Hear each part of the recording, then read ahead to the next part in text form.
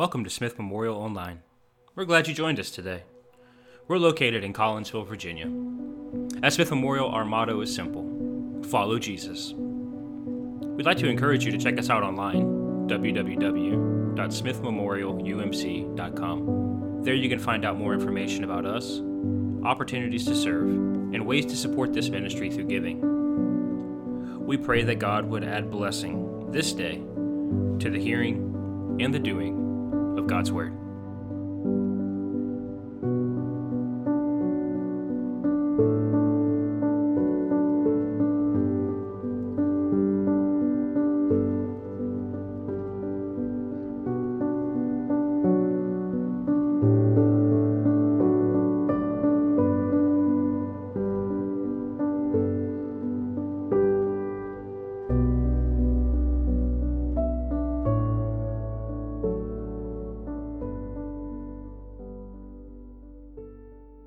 Bless, O Lord, this time of giving and receiving of your word.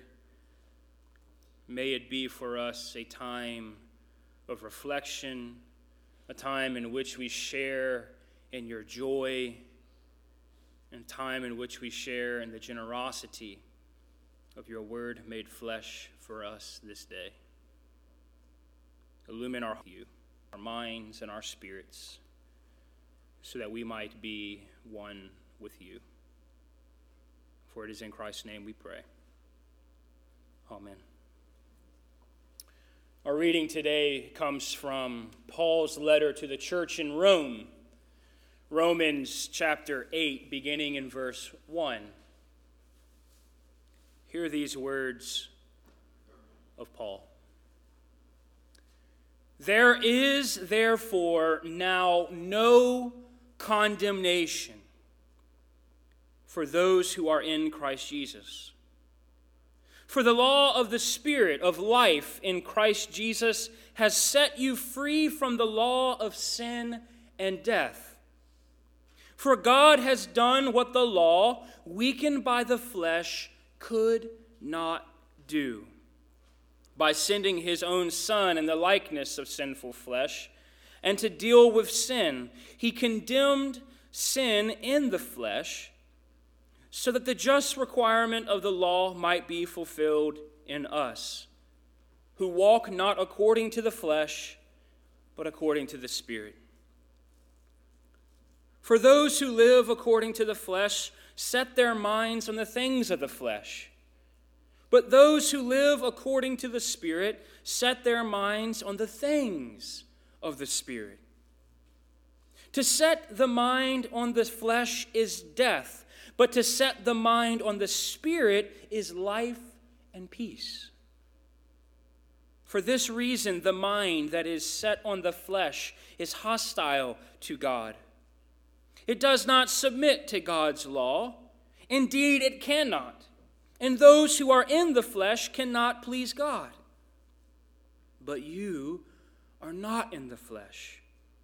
You are in the Spirit, since the Spirit of God dwells in you. Anyone who does not have the Spirit of Christ does not belong to him.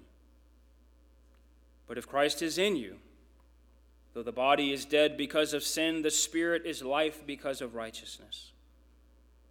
If the Spirit of him who raised Jesus from the dead dwells in you, he who raised Christ from the dead will give life to your mortal bodies also, through his Spirit that dwells in you. So then, brothers and sisters, we are not debtors. We are debtors, not to the flesh, to live according to the flesh. You put to death the flesh, you will die. But if by the Spirit you put to death the deeds of the body, you will live. For all who are led by the Spirit of God are children of God. For you did not receive a spirit of slavery to fall back into fear, but you received a spirit of adoption. When we cry, Abba, Father, it is that very Spirit bearing witness with our spirit that we are children of God. And if children, then heirs, heirs of God, and joint heirs with Christ, if, in fact, we suffer with him, so that we also may be glorified with him. Friends, these are the words of God for you and me, the people of God. Thanks be to God. Let us pray. Come, O triune God, Father, Son, and Spirit. Speak words of life into these bodies of ours. May we put to death the works of the flesh, the mind of the flesh, and be transformed by the renewing of your Spirit. We ask, O God, that you would place the cross before me, that none would see me but you and your grace alone. For it's in Christ's name we pray. Amen. So that's it. We have done our due diligence. Last week we satisfied the checklist on our calendar. We wore our bright clothes. We amazed ourselves at the bright balloons. And now it's time to tuck the Spirit away. For Pentecost is over. It has come and it has gone. Now, of course, we know that this isn't 100% true, yet this seems to be our reality. We celebrate the gift of God's unending and abiding presence and then neatly tuck it away, similar to other holiday ornaments like Halloween costumes and artificial Christmas trees, only to be pulled out when necessary for observation. We live our lives in the Spirit as if it was just but a day. But friends, as is the case with every holiday, particularly those holidays that grant us gifts, we remind ourselves that the best kind of gifts we can re-gift during our white, at least the gifts that we don't tuck away or we give and re-gift during our white elephant Christmas time, we remind ourselves that the best gifts in life are those that hold an everyday value. They're the ones that hold an everyday purpose. They are the ones that bring us delight and somehow make our lives more complete. You see, Pentecost Sunday is that day for us. Pentecost Sunday is the penultimate of all the gifts. We celebrate Christmas, and we remind ourselves, whereas Christ in the flesh was a superb gift, the gift of the Spirit grants us the possibility of even more Jesus, not less, each and every day. And friends, Jesus is the gift that keeps on giving. Namely, Jesus is the gift that keeps on giving in ways that allow us to no longer live lives covered by sin and death. Jesus is the gift that allows us no longer to have to feel tethered to the demands of the law. Jesus is the gift that gives life. And you see, Paul understood this when Paul wrote to his church in Rome. When Paul writes this message to the Roman church, the church is deeply divided. There was a time within the church when these Jewish Christians, these Christians that made up the majority of the church in Rome, Jewish Christian meaning that they observed the law as well as Christ, they were banned from Rome. They were no longer allowed to be present. They were forced out, driven out. And when they left, a void opened, and that void was filled by a new set of Christians, Gentile Christians. meaning those who did not hold a traditional set of beliefs in God prior to the law. So when Paul is writing to this church in Rome, some things have happened. This early church that was once Jewish Christians is now Gentile Christians, and these Jewish Christians have made their way back into town. And when they got back into town, they realized that living together within the walls of the church was now very complicated, because everyone had their own set of beliefs. You had on one side the Jewish Christians that said, no, we are to both be observers of the law and to that of Christ. And then you had the others that said, no, you're missing all the point. It's not about observing the law, it's about observing Christ and what Christ has done. And the church became extremely complicated. We've never had anything like that, have we?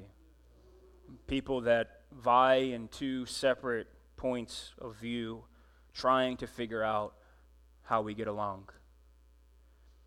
That never happens, right? I mean, you had people on one side, very, very poignant people that cared deeply for the mission of the. They wanted to know on both sides, how do we live together with those that are not like us? And it was in the midst of that tension that we continue to celebrate the gift of the Spirit. We remind ourselves that Pentecost is not just a day, but the Pentecost, the giving of the Spirit, the giving of the fullness of God, is a continued event.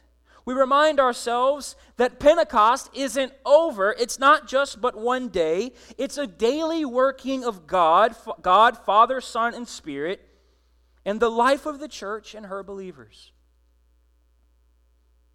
And it's through this ongoing gift of God that Paul is able to proclaim, that Paul is able to say to a divided church, a church that cannot find a way forward, a church that can't seem to get along, a church struggling to live a life holding both law and the gospel together.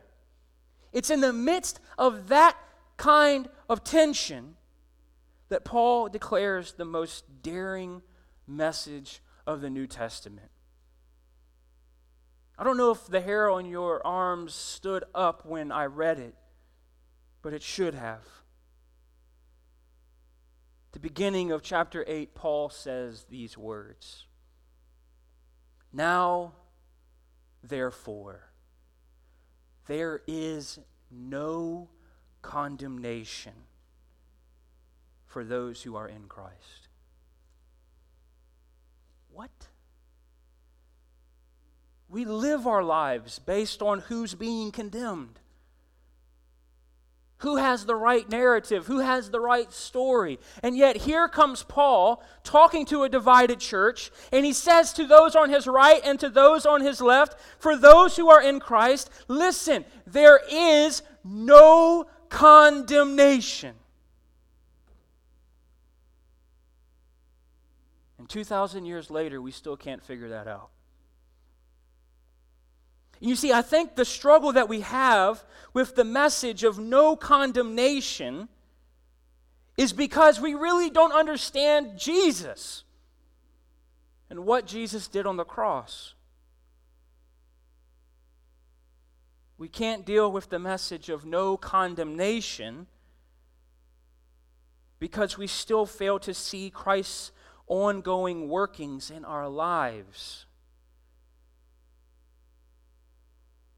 We fail to see the message of no condemnation because we are people who like to be self-sufficient and to do things for ourselves. But Paul doesn't mince his words here. For those who are in Christ, there is no condemnation. Now, he only uses condemnation one other time in this section of this passage. And friends, it was not to condemn us, but it was to condemn sin and death in the person of Jesus. Now, what I want to do is I want to read this passage for you again, but I'm going to read it from Eugene Peterson's The Message, because I think he really holds on to the full gravity of what exactly it is that Jesus did on the cross. And as I read this, I want you to ask the question, well, where do I come into play in this message? What do I have to do? What prayer do I have to pray? What do I need to do according to find myself within no condemnation? Eugene Peterson, in his paraphrase of this chapter, says these words. He says, with the arrival of Jesus the Messiah, the fateful dilemma is now resolved. Those who enter into Christ's being here for us no longer have to live under a continuous, low-lying black cloud. He's saying, for those who find themselves in Christ's being for us, no longer have to struggle with knowing, am I doing the right things? Why? Because a new power is in operation. The Spirit of life in Christ, like a strong wind, has magnificently cleared the air, freeing you from a fated lifetime of brutal tyranny at the hands of sin and death. Listen, God went for the jugular when He sent His own Son. He didn't deal with the problem as something remote and unimportant. In His Son Jesus, He personally took on the human condition, entered the disordered mess of struggling humanity in order to set it right once and for all. The law code, weakened as it was by a fractured human nature, used to have done that for you. The law always ended up being used as a band-aid on sin instead of a deep healing of it. And now, what the law code has asked for, but we couldn't deliver, is accomplished as we, instead of redoubling our own efforts, simply embrace what the Spirit is doing in us. Where do we come in on that? He continues to go on. Those who think they can do it on their own end up obsessed with measuring their own moral muscle, but never get around to exercising it in real life. Those who trust God's actions in them find that God's Spirit is in them, living and breathing God.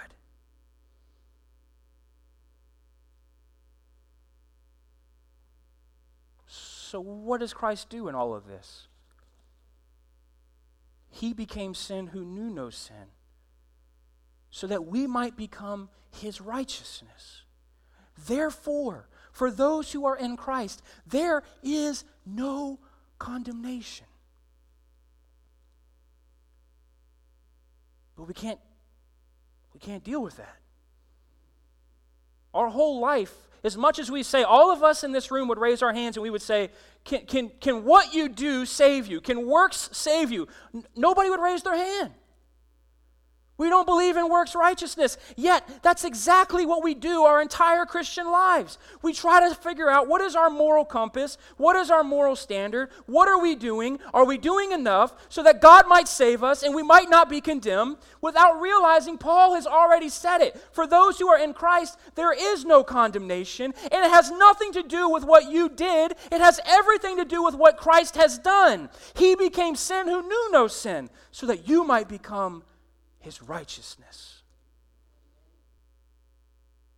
Eugene Peterson in verse 12 says this. So don't you see that we don't owe this old do-it-yourself life one red cent? There is nothing in it for us, nothing at all. The best thing for you to do is give it a decent burial. What if we did that as a church and we put a coffin up here and we said, today, all of our works righteousness is going to be buried with Christ so that we might inhabit a spirit of gratitude? Because there is no spirit of gratitude when we think we did something to deserve it. Maybe we need to have a coffin in the front of the church and say, listen, God gave us the law, deserved it, and that's the whole point. You see, God gave us the law, but no one could keep it.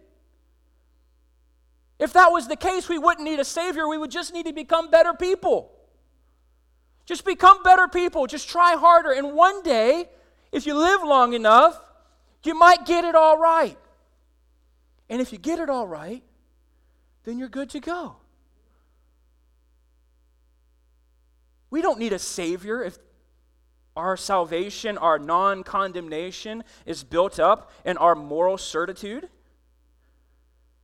We need a Savior because all of us are messed up people. And yet what we do is we sit on one side and we sit on the other and we say, they're not doing it right. No, they're not doing it right. No, they're not doing it right. And Christ is standing in the middle going, there is no condemnation. Because you, covered in your sin, this is what you do. But I stand in the middle of you and I say to you once again, I became sin who knew no sin, so that you might become my righteousness. So what do we do with such a message?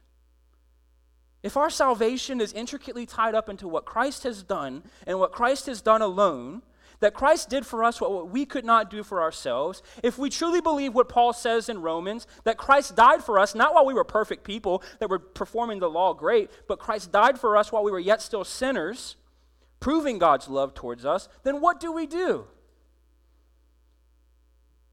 Well, we become grateful. Perhaps we would attend church more often because we would realize, man, this week I really blew it. But guess what? In Christ, for those who are in Christ, there's no condemnation. And it's not because I did something, because I deserve the fullness of condemnation. But I come to church because this is the place where I go, thank you. Thank you. I couldn't do it by myself, God, so thank you. I deserve the fullness of the wages of sin and death. Sin. You did not condemn me, you condemned them. You condemned sin and death so that we might have life and peace in you. You see, when Paul talks about those who live in the flesh and those that live by the Spirit, he's not talking about those that live in their bodies. The way to think about it is like those who have the mindset of the flesh versus those that have the mindset of the Spirit.